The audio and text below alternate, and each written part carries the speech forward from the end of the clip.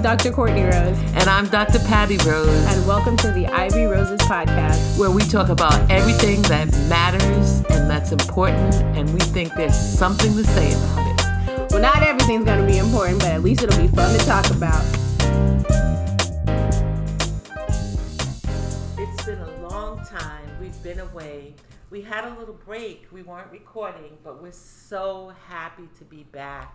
And we had a little break because sometimes, life just gets in there and you have things to do and things that are important, and you just have to stop for a little bit and breathe and then come back. So we are coming back with such a great show. Such a great show. We have a guest, and we're excited to have our guest, Dr. Marielle Bouquet. Now, I want to start by saying something, and then I'm going to turn this over as we ask our questions. But so you all know that this is the Ivy Roses, and we were just chatting and realizing that Dr. Marielle Bouquet's last name refers to flowers, a bouquet of flowers. And she'll explain that more. And of course, we're the Ivy Roses, so we feel that connection. The garden is flourishing. The garden is flourishing. Blossoming, flourishing. It's a beautiful show today. And not only that, but she is also a graduate of an Ivy League institution as well, and the same one that we went to. So Courtney and I have different Ivy League schools, as you know, in terms of her attending Harvard and I attended Yale, but we both attended Columbia, and so Dr. Marielle Bouquet also attended Columbia University Teachers College. So Teachers College, we give you a shout out because we are alumna. And the last thing that I'm going to say, and then I'm going to just proceed with us asking her questions and talking to her, is that she identifies as an Afro-Latinx. So we want to find out exactly what is that identification and so on and so forth. So welcome, Marielle. Thank you. And let us begin. So Courtney, do you mind if I start with the first question and then we go from there? Not at all. Go ahead. Okay. Would you like to say anything by way of introduction about yourself, or do you want us to proceed with questions? I just want to start by saying I am just honored to be amongst the Roses. And for me, this is like a long time coming since this podcast began. I was like, I need to get in there. Yes. So the fact that I'm sitting with y'all in this beautiful home when this kente cloth is in front of us and all of this flourishing hair and these beautiful personalities and people and humans with these incredible accomplishments, I'm just living my life right now. Well, we're so glad to have you, and that's another thing that we all have in common.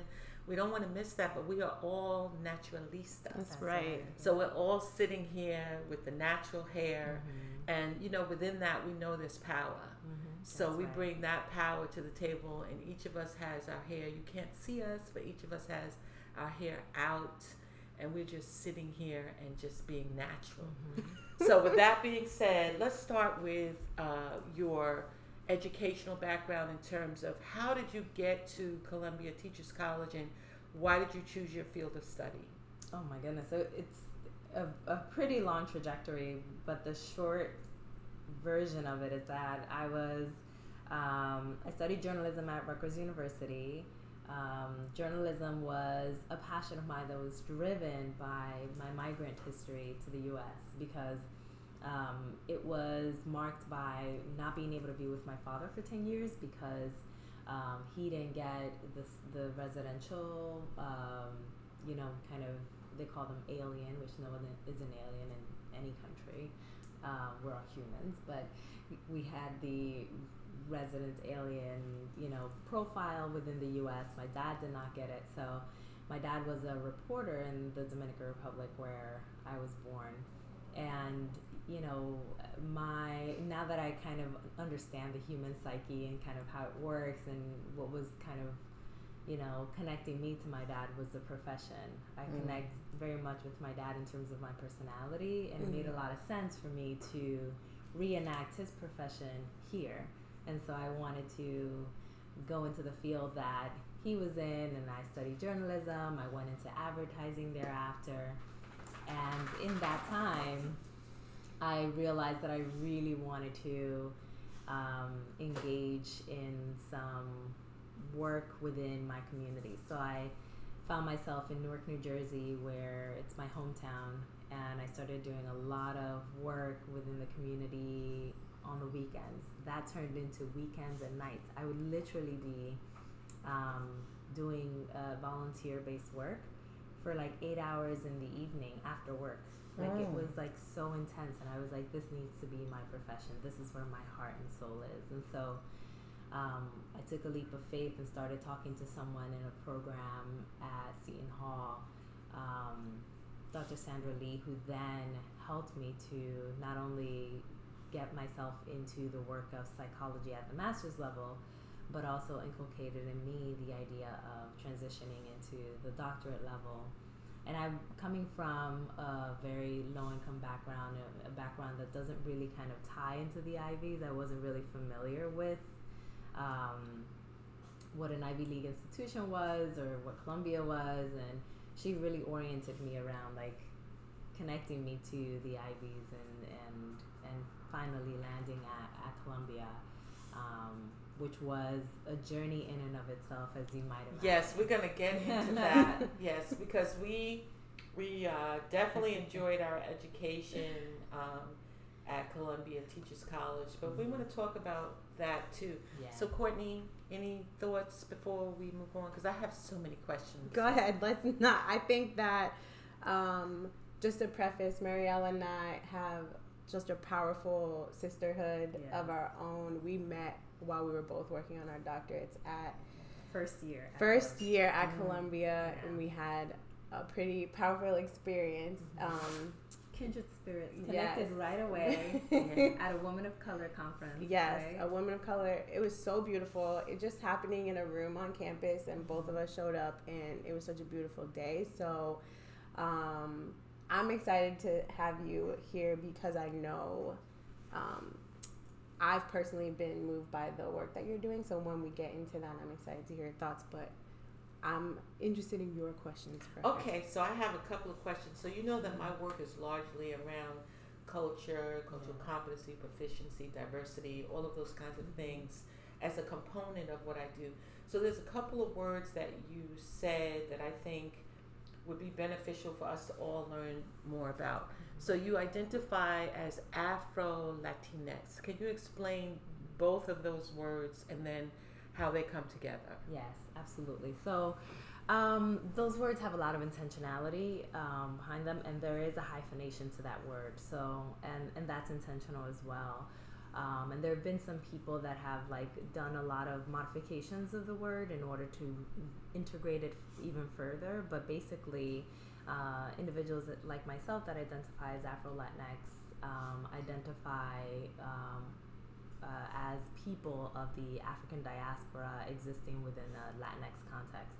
And so we were people that were transitioned into the Americas, primarily South America and the Caribbean, by way mostly of the slave trade, and then the transitions that happened in the migration process throughout the Americas, thereafter. And so I'm a product of that, and a proud product of that, which is why I proudly identify as Afro-Latinx, especially because the Afro comes before the Latinx. Mm-hmm. And the thing about that is that my identity is more salient in the context of my Afro-Indigenous roots than it is in my Latinx roots. I'm a proud Latina, but I am a very proud Afro-Latina. My Afro roots really predominates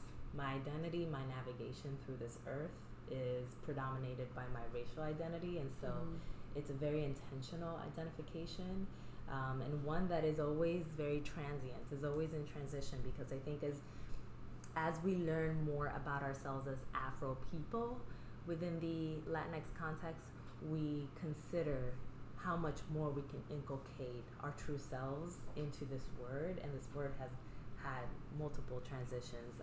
There was a moment when the identification was Latinegra, and the reason behind that was because it was created as one word, because the Afro Latinx or Black Latinos, it started as Black Latinos, were two separate words. And people were saying, primarily Lilian Comas Diaz, which is an Afro Latina or Latinegra clinician who's a psychologist, she started a movement around, you know, the conversation around how these two words, being two separate words, were representative and symbolic of how disjointed we are with our community and how disjointed our identities are.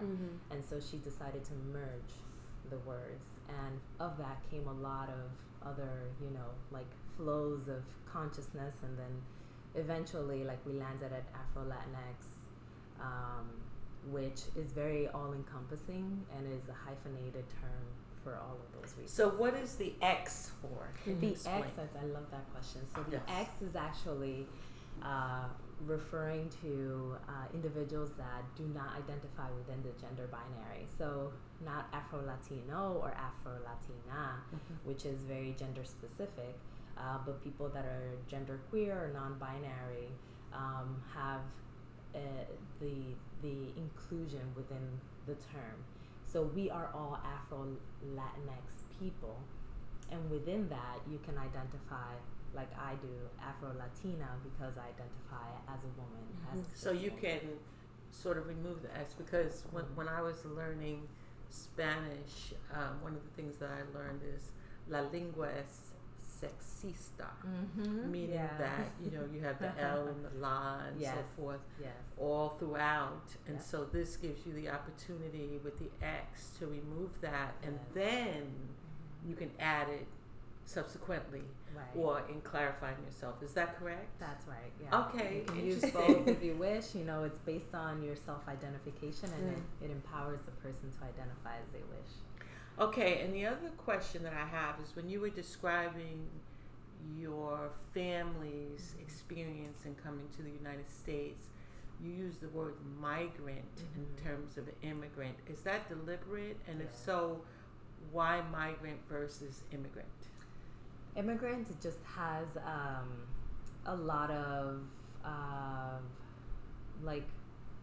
it's socially within this society, it's been identified with a lot of just negative history and negative biases and associations, and so again, intentionality behind that word is causing me to think about, you know, what is it that I am? I am a person that my body transitioned into a different land. I migrated here, but to be honest, because I operate as an Afro-Indigenous person, you know, this is a land of Indigenous people, so I'm not an immigrant. This is our people's land, right? And so I transitioned, my body transitioned by way of a plane into the United States from the Dominican Republic, and I migrated here.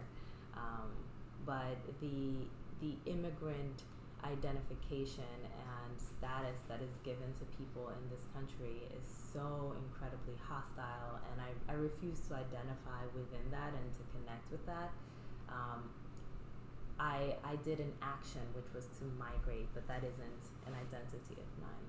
Right. I picked that up when you mentioned it, because in terms of immigration status, it's so complicated. We would have to do a separate show on it. But the bottom line is, within the context of the negativity for immigrants, there's also some positivity in that there's organizations and structures and you know, legal advocates and et cetera that are fighting for immigrants, right? And undocumented immigrants and so forth. I'm using air quotes when I'm saying these terms. But when we talk about migrants, in terms of my work, for example, we will talk about migrant farm workers as an example. And so these are people who are moving from place to place within the United States after arriving here, and the fight for social justice for them is within a different context. It's the same social justice fighting, but it's within a different context. So I thought it was important for you to clarify, because I know people that are advocates for migrants, Right. and then there are people Migrant who workers. are advocates for immigrants. Yes. And so it's important to understand how you are using those two terms so that everyone out there can understand Yeah. exactly what you're saying. Because people in my field, public health being one of them, because I'm also an educator outside of the field of public health, when we hear the term migrant, it has a slightly different thought pattern to it. And also we have to think of the great black migration, Right. of which my mother was a part of that. So she migrated within the U.S. from the south to the north. And the reason why many black people did that migration was because of Jim Crow Right. and other, all kinds of stuff that was going on at that time around racism and segregation and all of that. So they migrated to the north, hence the Great Migration. So we needed to just clarify that so that everyone understands. But thank you for sharing that, because that was very interesting. I haven't heard it. Yeah, and that what I before. liked in your, Yeah. and really connected with in your explanation of that was Yes. this view of the world as like a collective people. Yes, right? connecting. And so that, and a connecting people, where if I move to another land for whatever reason, it's just, right, it's such a humane, collective, like, we are one people's kind of approach, coming from different experiences, where we think of migration within the same land, Right. like you said, but we're migrating. We can migrate across borders, across continents, and we should still view it as just peoples moving Right. and engaging across the earth. across the earth. And if Yeah. we took that perspective and claim that lens a little bit more clearly, then we wouldn't have this visceral reaction and this Right. kind of very negative connotation associated with the conversation around immigration. I've never heard the conversation spoken about in that way, and it was it resonated with me so deeply, because I come from a family, as we've talked about on this podcast, who we made world travel and global travel a part of our livelihood. Right. And as we travel from country to country, we found so much more sameness than difference, Right. and the ability to connect with people on so many different levels that makes it seem silly when we have this conversation of you don't belong here, or what, you know what I'm saying? This very resistant. Right. Politicized conversation around it, like, you inculcate politics into my existence, and politicize it and then demonize it, and I refuse to ascribe to that. Right. I just really found that so interesting, that breakdown that you provided, because one of the things that I've always known is that when I travel to Latin America, Central America, etc., that this race categorization that we have here is very different in other countries. So a person might not have to fit into all these boxes that have been established by the Office of Management and Budget in this country. So this is a sticking point, because, for example, I always say this with a disclaimer, and that is that this is not my message. I'm merely a messenger on this, reiterating with the guidelines, say in the U.S., but according to the United States Office of Management and Budget, we have racial categories and we have ethnic categories, and that people who we'll use Latinx, would therefore, or Latinx, would therefore be an ethnic category, and then you also have a racial category. So you have for example, black Latino person, and then you have a white Latino person, etc. So with that being said, with the discussion of migration, you're bringing along with you a whole different way of actually seeing yourself from a racial identification perspective. Right. So when I am, for example, in the Dominican Republic, where I've been many times, people will refer to themselves more so as Dominican rather than by their racial category. Yes. So the thing about that is that when I step outside of the U.S. context and outside of U.S. conversations, which doesn't happen as often, the conversation changes. And my racial categorization changes, and a part of the way that I landed at this self-identification has come from that. It has come from the complexities and the inner conflicts that I have had to experience as an individual that lives in black skin, coming from the Dominican Republic, Right. and having a name like Bouquet, which is a very intentional name that I kept, that was my grandmother's name, and I am I believe the only Bouquet currently in existence. I believe I have a cousin who's a Bouquet as well, and the rest of my family is Perez. So when I became a citizen of the United States, I very intentionally decided I'm keeping the Bouquet name. And the Bouquet name is a Creole name that hails from the French side of Hispaniola, which is the Haitian side, and is in part the place from where my people come from. And the long history between the Dominican Republic and Haiti has made it so that there's so many complexities in my name and in my lineage that I've had to do some serious excavation as to where my people come from and try and identify my roots. And the thing about trying to do that is that there is so much silence around identity in the Dominican Republic that it became this incredibly hard process of even the people that, were very clearly Bouquets and very clearly had Haitian descent would not identify as such, would not, identify their Haitian roots, and it would leave me perplexed as to whether or not this was a part of my lineage. So it took a very long time to even get there, because being someone who grew up in a Dominican context, it meant that in the Dominican Republic, especially as I was growing up, and even currently, there is no identification as black that is prominent and proud. We're coming to a place where we're doing that, especially in the U.S., Afro-Dominicans here. But that isn't really a thing, and there's a history behind that. Trujillo is mostly responsible for that, because if you identified as black and if you spoke a certain way with a little bit of a French twang to your Spanish, you were automatically assassinated.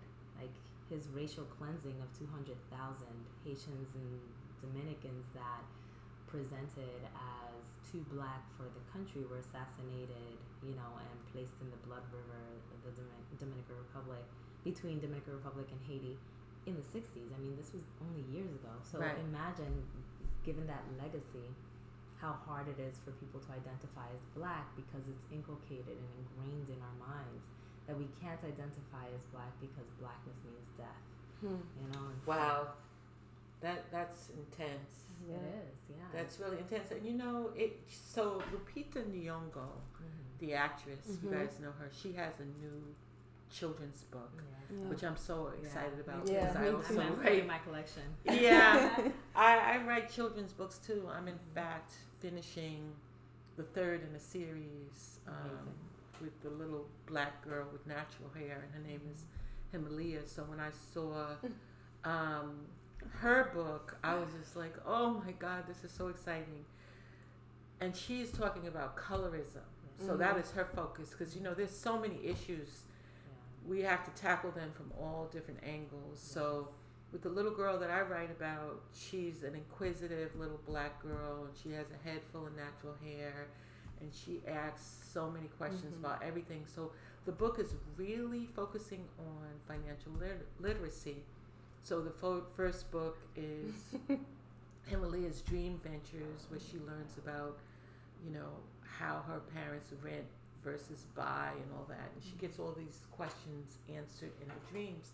The second one is Himalaya Gets a Dog. And there's a point to my saying all this. Himalaya Gets a Dog is about the fact that we tell our kids when they want a pet, that if you get the pet, you're going to have to take care of it.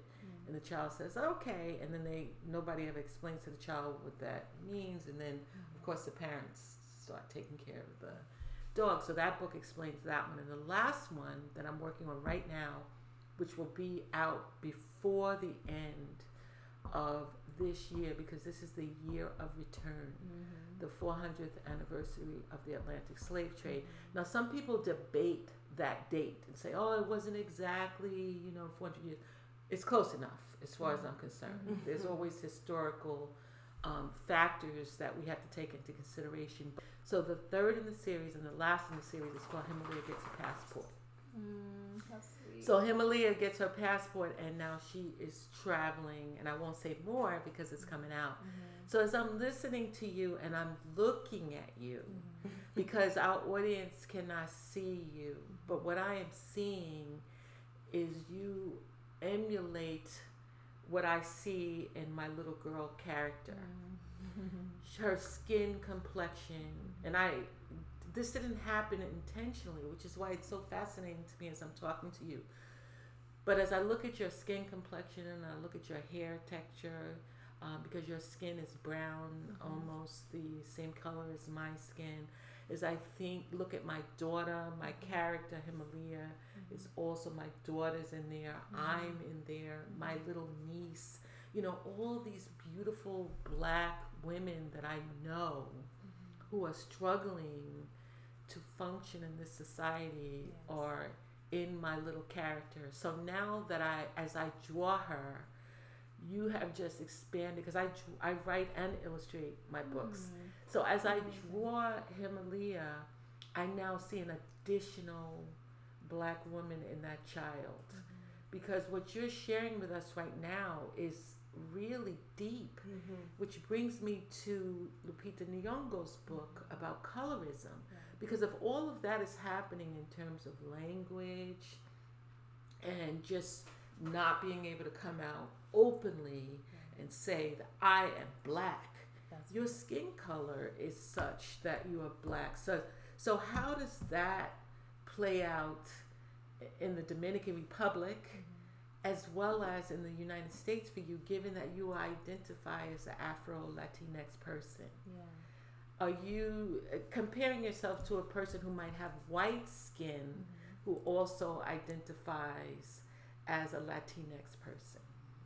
Well, the thing about my skin is that my skin is highly politicized, I think that I make a very important and realistic distinction between myself and a person who identifies as a white Latinx individual, especially because the experiences between individuals that identify as Afro-Latinx and individuals that identify as white Latinx has really been a replication of the experiences that any black individual has within a white supremacist society. So we experience like a microcosm of that, and there is a lot of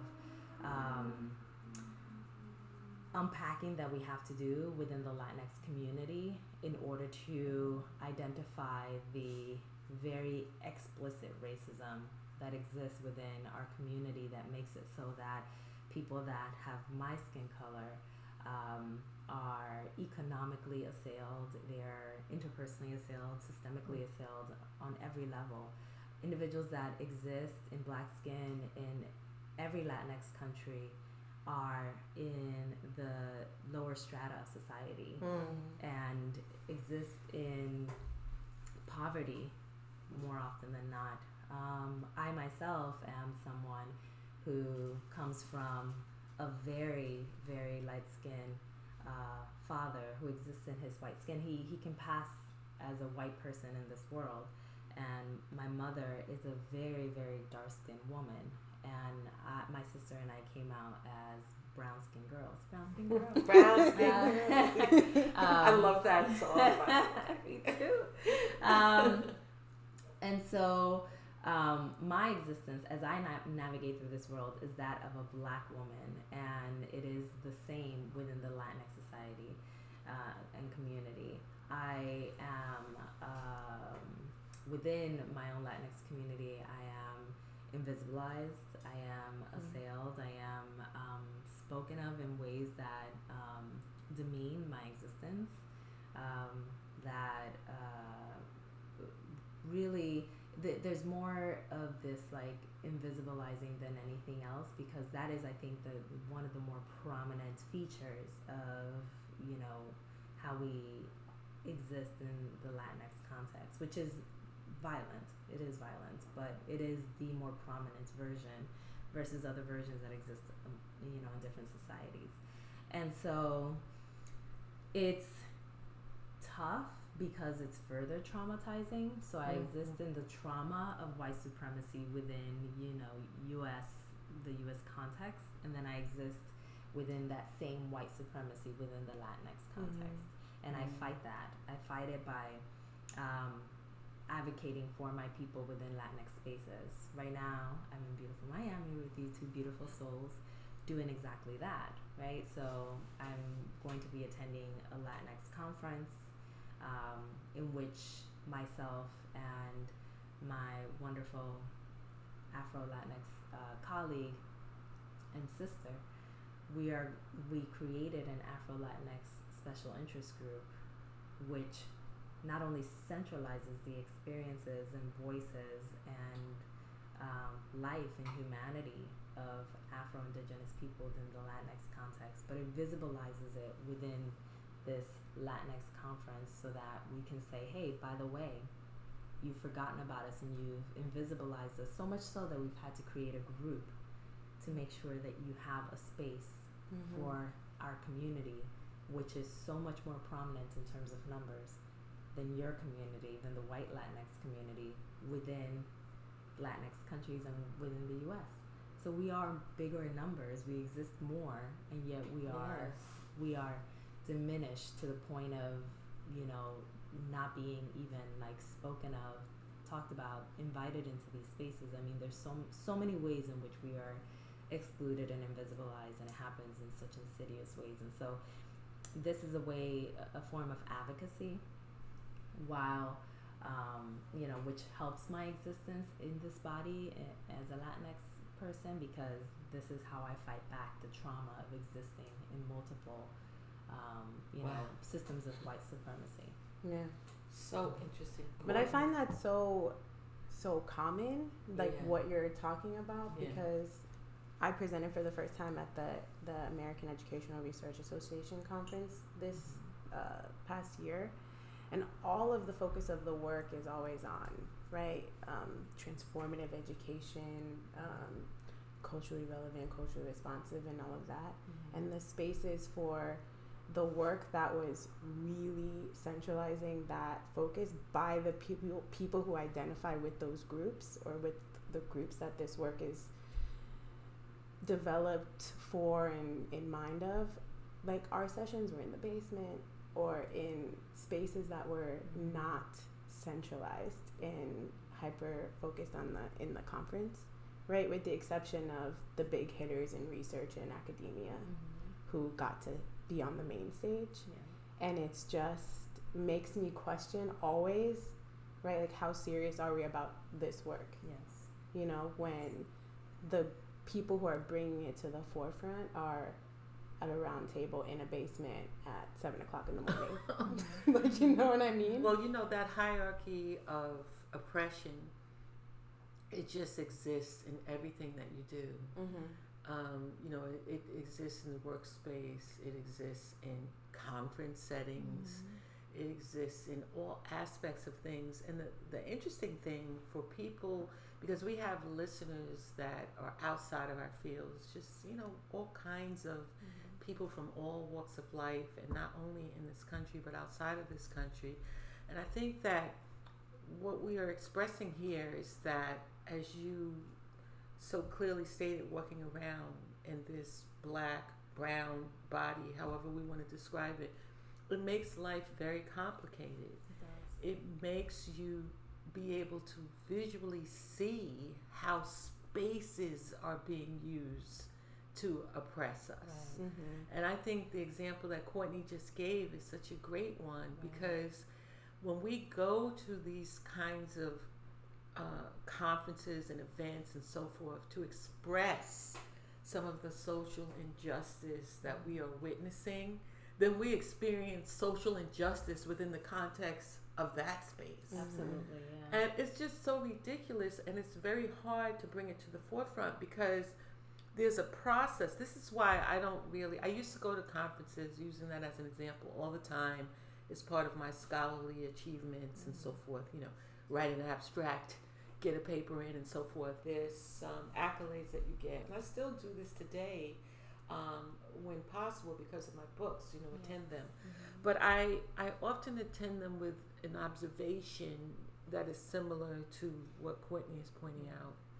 And that is that unless we are in control of these events, unless we are putting them together ourselves, which is often not the case, we can be relegated to the proverbial bottom as we feel we are relegated in society. So we have to pay attention to those kind of things. So for me, I found as a solution, the best way for me to go across all of that is through writing. Because anybody can pick up the books, anybody can read them and so forth.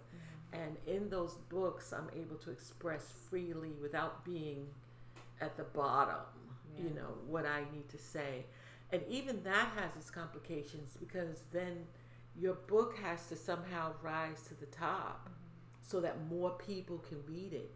And there's selectivity in that process that we have no control over unless you're saying, being, or doing certain things. You know what I'm saying? Yes. So I think it would be great for us now to find out, unless, Courtney, you have something else you want to say in regard to that? No, I was going to switch gears with my next question anyway. So okay, good. Let's see if we're on the same why don't you wavelength. ask your question? Because it might be the same. I just want to say one word that I know I say a lot, but I think it's relevant always in these kinds of observations, like what you made.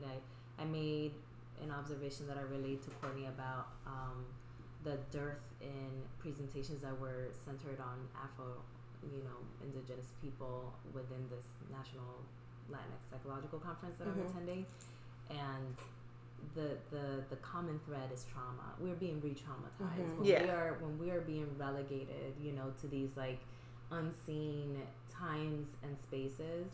That's us being, downplayed in these spaces, and it's erasure, right, of our voices and of our narratives, and so it's trauma. To me, it's trauma. I when I experience it, I take it in.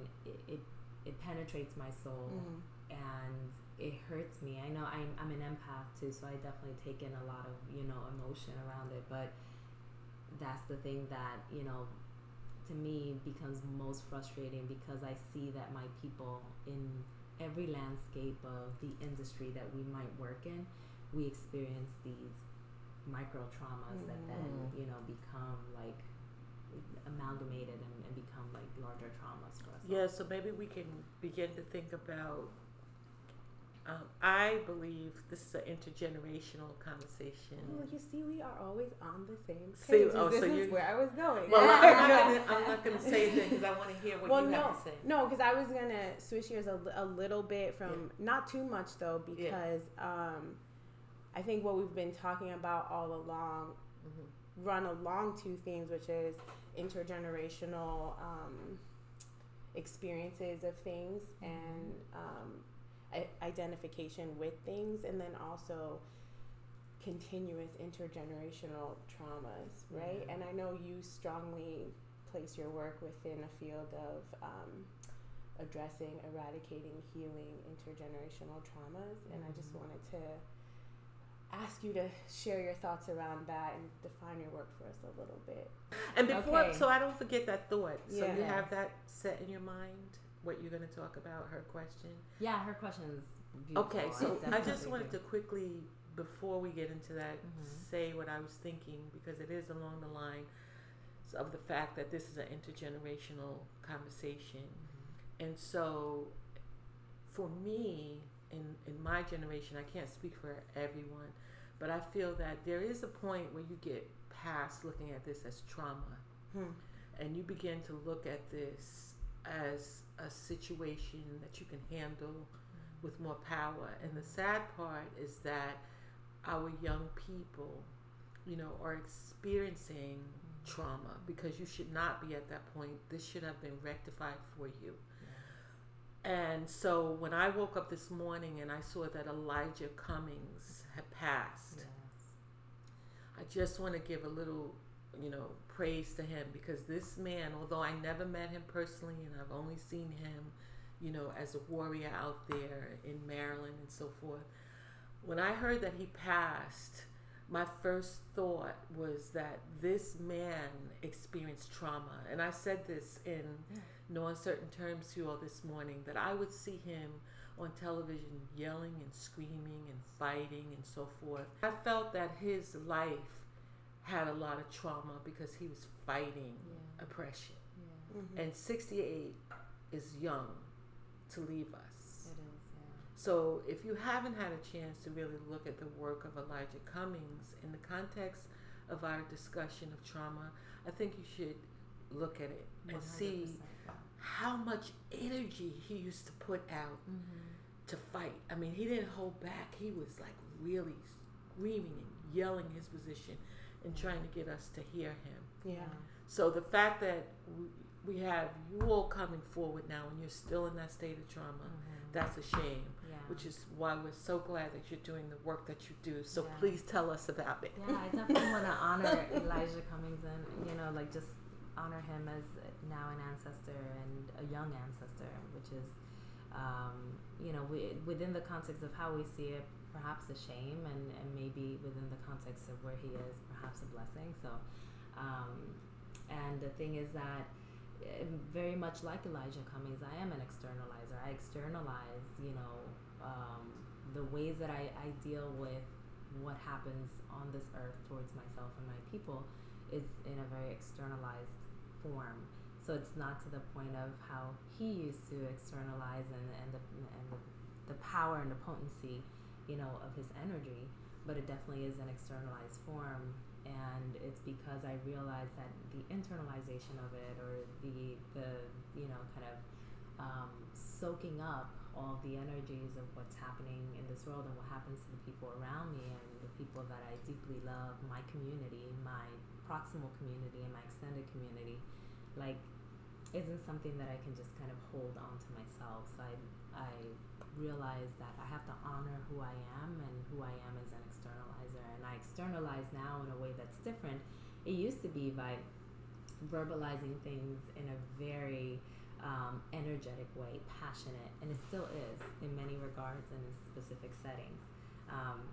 But I have transitioned. You mentioned the point, the word rectify, which I thought was a really beautiful term, and I want to, coincide that term with Courtney's words about, healing intergenerational trauma. So healing and rectifying, and the two of you kind of, really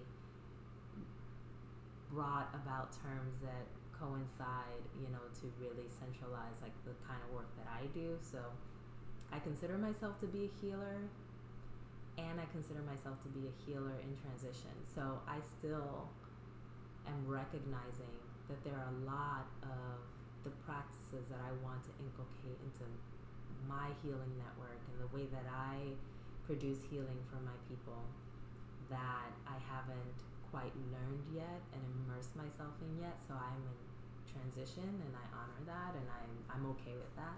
And at the same time, I do understand that I have gifts and training and, credentials, however you may want to see those credentials, from a Eurocentric lens, from an Afrocentric lens, however you may want to see them. But they are credentials that I honor and that I worked really hard for. So as someone who is in psychology, I definitely, honor the fact that I am coming from a helping profession, and I consider that profession as a profession that has helped me to land at where I am as someone who identifies as a healer. I very specifically identify as a healer to individuals that identify as Black, Indigenous, people of color. And I'm very intentional about making sure that I centralize my work around what healing needs to look like for my community. Again, in transition, working through what does healing need to look like for my community, and making sure that I continue to learn and inculcate that information into my work, but that is the central focus of my work. So I have worked with people across the lifespan, and it started off with people that were older in age, and it transitioned more so in the last year and a half into working also with children and thinking about what are the ways that we can build resilience factors in, and integrate that into a children's psyche so that they can transition through life not having the weight that we've had to carry. Right. And so that is the preventative model of psychology or of healing, rather than like going in and, I'm a wounded soul, I'm carrying so much weight, I'm bag lady like Erykah Badu, and I don't know how to put these bags down, right? And that's the way that I navigate the world. And I don't know, because I'm getting hit with so much discrimination on a daily basis, I don't even know how to capture any of it anymore. So I just like stay like an open vessel that's just receiving, right? And so instead of it being that way, how do we armor children, in a way that's safe and sustainable so that they can navigate through life in a way in which they can embody cultural, racial pride, and at the same time have this like invisible buffer against the discrimination that they're going to experience at the systemic level and at the interpersonal level. And so that's the thing that we understand from research.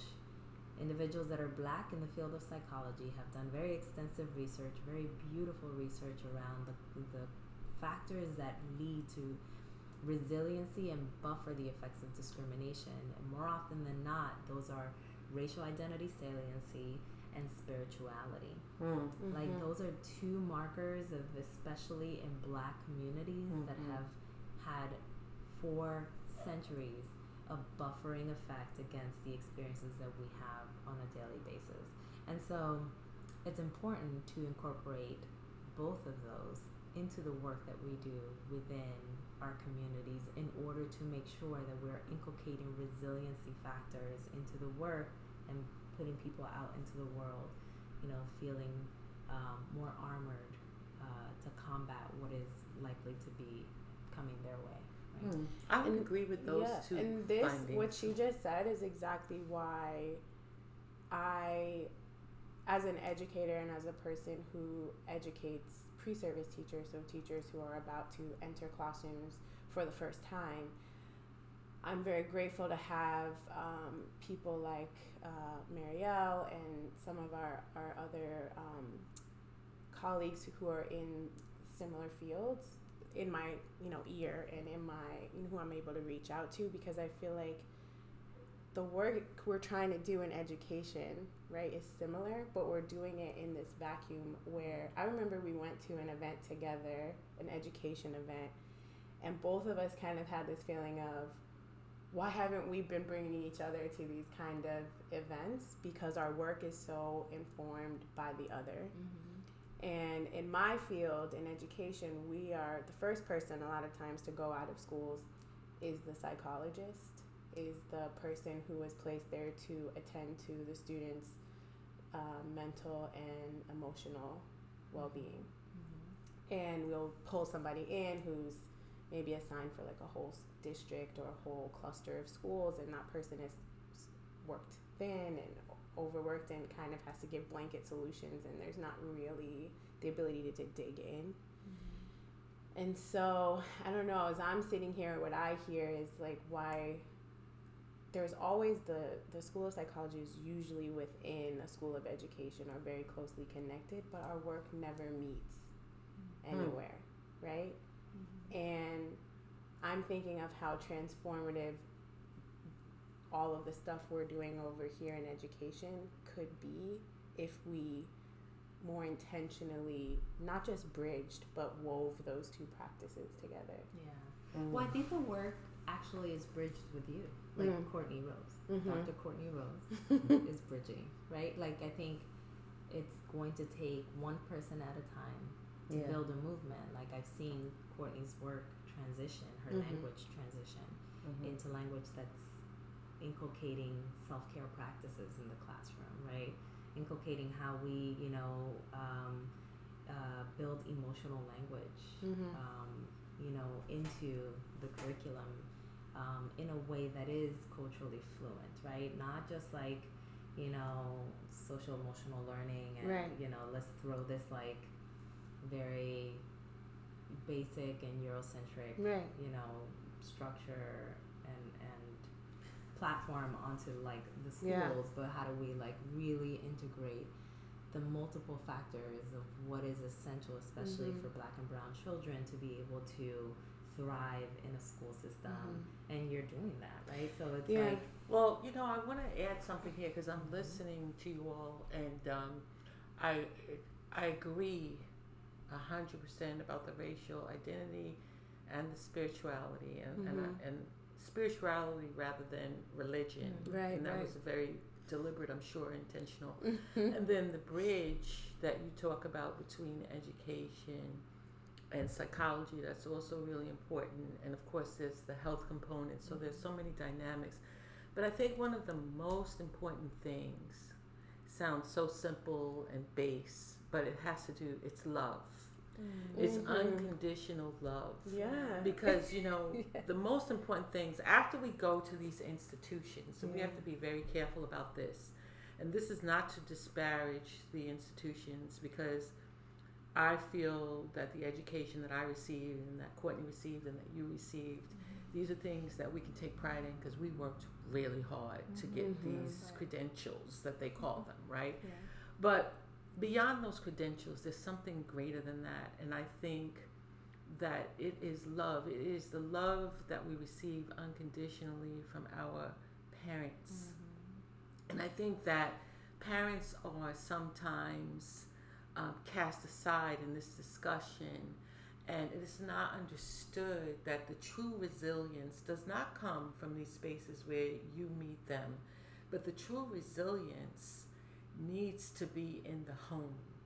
It needs to be that no matter what a child experiences when he or she goes out the door and all that we are talking about, but that when they come home, they experience love, and they experience unconditional love, not from the time that they are born and they're cute and all that kind of stuff, and then they're little and so forth, but I mean for their entire life.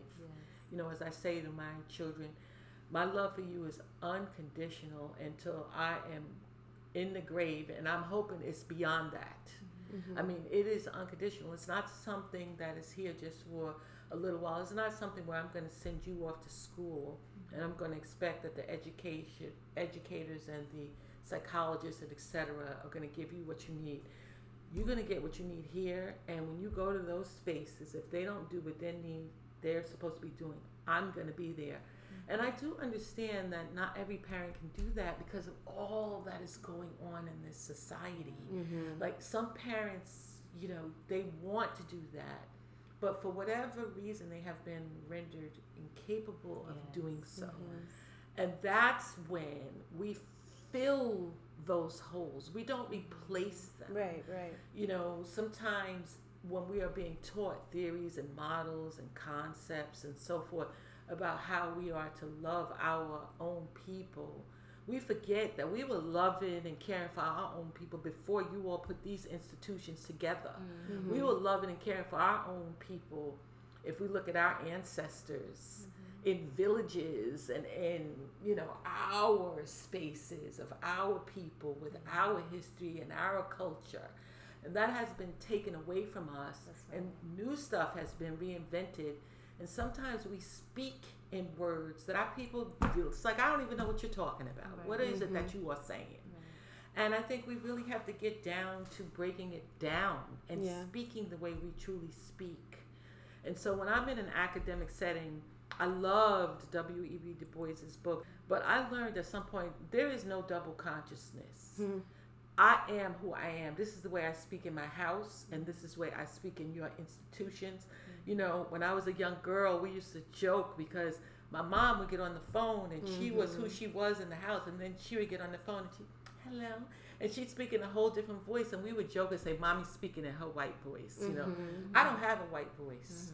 This is my voice. This is who I am. And this, speaking in clear terms, and knowing when to use the bigger vocabulary, not use the bigger vocabulary and all that. I try not to go there anymore. Let's just talk to our people and let's just love our people. Right. And when we are writing in a scholarly way to get published in a scholarly journal, or if we're at a scholarly conference or whatever, we speak in these terms because the people in those spaces understand what we're saying. But when we're around our people and we're doing our work, let's talk to each other. Let's say what needs to be said. When we see children not doing what they're supposed to be doing, let's just tell them straight up. And when we talk to our own children, let's tell them from childhood to adulthood, you're not doing this right, and let's talk about this so that we can get this straightened out. So I think that we have to cross lines as Black people. We can get our degrees and we can have our credentials and we can, be in those spaces, but we got to keep this thing real, because what we are missing, the trauma, is based on a lack of love. We are not loved. We are not loved in this society because of our brown skin. And that's your problem, right, not the mine. thing is that it's a reframe that's needed, right? Mm-hmm. Like, Yeah. I don't need your white gaze. I don't need your white love. Right. In order to experience myself as a loved person, as a person worthy of being loved. I am incredibly fortunate to have an abundance of love in my home. Yes. My parents. And the raised me outcome. with love. The outcome Yeah. is this beautifully centered young Thank you. woman. So you can see. I received that. No, but you can see that you were loved. Yeah. No, it's apparent that you were Yeah. loved. My parents didn't have much. They always said this, and I think that I have to reframe even that statement. They would always say, "We don't have much, but we have love, and we'll give you all the love in the world." And even when it came to like needing guidance around college, being the first person in my family to attend college along with my sister, like it was I didn't have like the specific guidance, but I had the love Right. to help me to feel grounded and then seek out resources where I needed them, right? And so the thing is that I resonate with that so deeply, that love is incredibly powerful. And when it comes to like the ways that I've been able to stay afloat in these very violent spaces that I operate in, and that we all do, is because I've had the kind of sisterly bond that Courtney and I share is grounded on love. My friend Lucy, it has a relationship with me where I feel her love, even in like her trying to increase my consciousness. That's her love. You Yes. know? Like the conversation we are having here is grounded on love.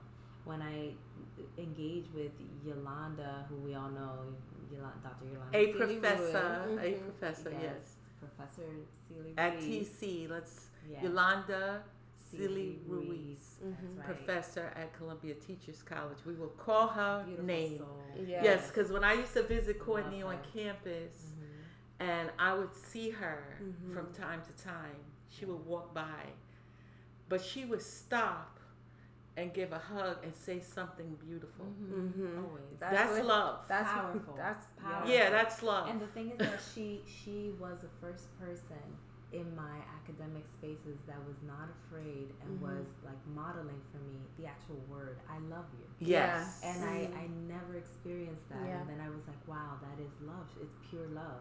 And I could feel her Yeah. love. It You wasn't could her just feel for it. telling me. And so Yes. I was like, that, I love that. And I love her and I love love. And I want to inculcate that into everything that I do. And so Right. I want to navigate this world with love. My partner at home he fills me with love. My family fills me with love. And so I go into these spaces, and I'm very intentional about that. There are days when I have a really bad day, and I'm like, I'm going to my mom's house, and I'm going there because she's going to fry me fish and plantains. And that fish and plantains is going to have so much love in it. Right. Like her seasoning is love. Mm-hmm. You know, Yeah. her like putting that oil, and she puts Yeah. that olive oil in the, you Yes. know, and she like fries that fish to perfection. And my dad fishes the fish. Yeah. So my dad is bringing in love into the home by Right. fishing the fish, and my mom is scaling and frying it. See, now And this I'm eating this that this love. is what we need. You know, like it's Yeah. beautiful. It's like Yeah. it's a full circle of life happening with love at every juncture, and I feel like, you know, that is how our people operate, and that's how we operated That's right. before these. Before Violent all of systems these came things into our that we are lives. discussing, and that's Yeah. why I wanted to go to that, because as a professor on campus, particularly when I was teaching Africana studies and all different kinds of courses, one of the things that I knew that I had to offer to my students, particularly the black students, but not just the black students. So I want to be clear about that, because I have white students that took all of my courses, and they would literally express like, God, Dr. Rose, I just love you. You are the best professor, and etc. And that is, and I can see some of their faces right now, because I know these people and they have stayed in my life afterwards. And for my black students in particular, I said, what I'm going to bring to you all is knowledge straight from the heart and mind, but I'm also going to love you through this process, because this is a very difficult process, and the things that you're going to have to hear me say and tell you about and teach you and so forth, it's painful, but we're going to do this in a state of love and conversation and dialogue, because in actuality I really care about you. I really, really do.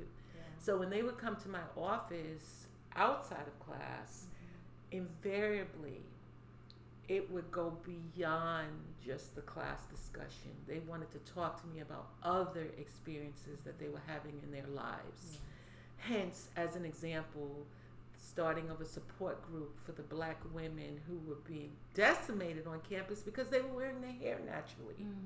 So we started a support group called Natural is Cool Enough, so that we could get together and have some, you know, little snacks and so forth, get in a circle and talk about how they were being told they were unprofessional, how they weren't being seen by black men, how they weren't, you know, all of the things that they were experiencing on campus as they walked around. Beautiful, beautiful young women. So what we need to bring to our work, I believe, is all of our expertise, but we need to put that expertise in silos, because truthfully, although you are providing us with theories and models and concepts and resources and all that, you may not really understand what is going down. So you can't tell me what is happening. Yeah. You can just give me tools that I can be added to my existing toolbox, because my toolbox was one of history, it was one of love, it was one of ancestry, it was one of people that I looked at with my eyes who might not have achieved all of your accoutrements, and some of them went beyond what you have achieved, but I witnessed that, and so that power is within me, and as I get older, that power becomes more unleashed. Because I don't have to put up with you telling me what needs to be done for me to be whole. And I don't need to put up with you telling me what needs to be done for my people to be whole. I know how to do this because I've lived it. And you all are living it. And later on, because right now you're already fierce young women, and you're already loving and beautiful and all of those kind of things. But there's something that's going to emerge in you as time progresses, if you allow it and if you will listen. Because I think one of the things that we have lost is that our elders were everything in our ancestral communities. They were the wise one. They have the wisdom. And now we have to get back to that, where we can come and sit down with our elders and say, what happened when you were growing up? What did you experience? What happened when you were going through school? What happened when you started teaching? What happened when you started writing? What happened when you started traveling? You know, all this stuff. What was it like? What did you experience? And let them tell you what they learned, because they know what they experienced. Absolutely. And you're just beginning to experience it, and we have to be here to help you. And that's what I meant by rectification. I think that it's not getting rectified because our elders are going into nursing homes. Our elders are experiencing mass incarceration.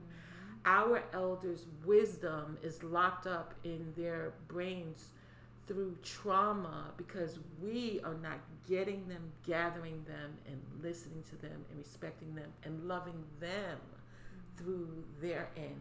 And this is what I see in other cultures that I admire. I admire it when I see how elders are treated in other cultures, and I'm just in a state of shock about how we treat our elders in this society. Yeah, absolutely. So that love that you're feeling and that fish and all that, you all have to learn how to do it. It has to be a daily practice. Yeah. As you're speaking right now, I was already thinking about how can I connect with my elders on a daily basis. I lost 2 elders recently, as recent as, a year ago and a few months ago.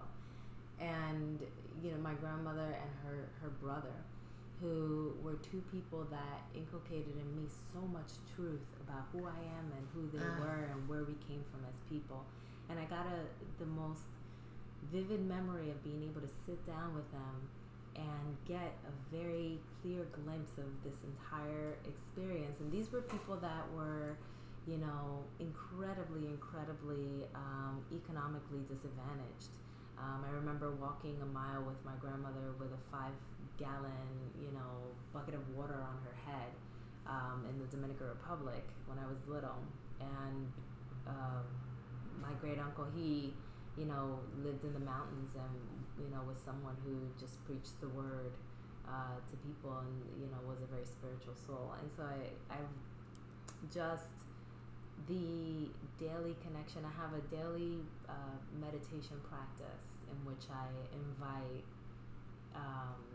different ways of healing my soul before I go out into the world. And in speaking about love, I'm realizing that these recent ancestors, including my more distal ancestors like Mama Tingo, a Dominican revolutionary who fought for the people and the people's land and was assassinated as a result of it. People like that I can connect with, prior to engaging with the world on a daily basis, because engaging with them is engaging with love. So I think it's something that we miss. Like, people navigate this world as people of color, and we're like lost in it, and we're like, I'm in pain, I'm transitioning, and I have a mental illness, and I'm this and I'm that. And I think that it's because we're forgetting there are roots that are there that you just have to sit with. Just sit in a corner, and connect with your ancestors. Sit in a corner and connect with your spiritual self and engage in that mindfulness. Extract that pain from yourself and then engage with the world. That's going to be really hard, but you're going to be further equipped to be able to do that. And all of that is love. And so I'm so glad that we're encapsulating this conversation around love. Me too, aren't you? For sure. And I think, Courtney, I don't know if you have any last comments, but we're going to begin to wrap up now. And I think this is a perfect place to wrap up, because I think that it all begins with love, and it must end with love. Yeah. It cannot end with trauma. It cannot end with us just spending our time on this undefinable, solution-oriented focus that doesn't get us to rectification. Yes. Because we know what the answer is. The answer is that there's no such thing in my mind, and this is a personal opinion, of white love and black love and brown love and all that. It's love. You either love me for who I am and what I am, or you don't love me at all and you keep it moving, because I know where to find love. It might not be from you. It might be from someplace else. And then when you feel that you're being traumatized in any way, shape, or form, you have the power and the wherewithal to move away from that and go in the direction of love. Let that pull you. Don't spend your time in the trauma. Spend your time with love. Yeah. That's beautiful. What a great way to end. So before I close out, Marielle, do you want to tell the good people where they can find you and your work? Yes, absolutely. So Instagram is the place where I'm like kind of always just stuck to my Instagram community and engaging in conversations around intergenerational trauma and they can find me at Marielle Bouquet on there. And then also, Cultural Therapy is the organization that I built in order to connect individuals of color to clinicians, mental health practitioners who serve communities of color from a very culturally relevant and responsive perspective. And so people can also, if they wish to find their way into healing within the mental health practice, that they can find it there. And so those are the general two ways, and there's a lot more like tools and techniques and information that I'm hoping to disseminate to the community within my Patreon community, which is patreon.com/Marielle Bouquet. So all right, find me there. You got all the info. Check her out. That was great. Her summary. You did that's that. Right. Yes. Okay. Take a note. And please find her this work. I mean, it's personally touched me, and I'm not just saying that because she's my girl. Like, it's necessary work, and I'm gonna extend a thank you for doing it and doing it with so much love. Being so close to her, I do know like this is not like just for the follows, for the likes, for the nothing. This woman does this work for the love of herself and her people, and it comes through in everything that she does. So check her out. It's the real deal. Yes, thank you so much for joining us. This was yes, more than we're feeling so full. The energy in this room right now is so wonderful. Yes, the roses. But anyway, even the dog started barking. Okay, like if he doesn't even bark, he's upstairs. Yeah, it was praising with us. As always, you can reach out to us by following us on Instagram at Ivy Roses Podcast. Also, same on Twitter, or sending us an email at ivyrosespodcast@gmail.com. I think that's right. If not, I'll fix it. I think that's right. It sounds right. It's in the description, as always, y'all. Click the link. It'll send us an email. If you have anything you want us to pass along to Marielle, we'd love to hear or add to this conversation. Let us know. Drop us a line. And thank you for listening. We'll see you next time.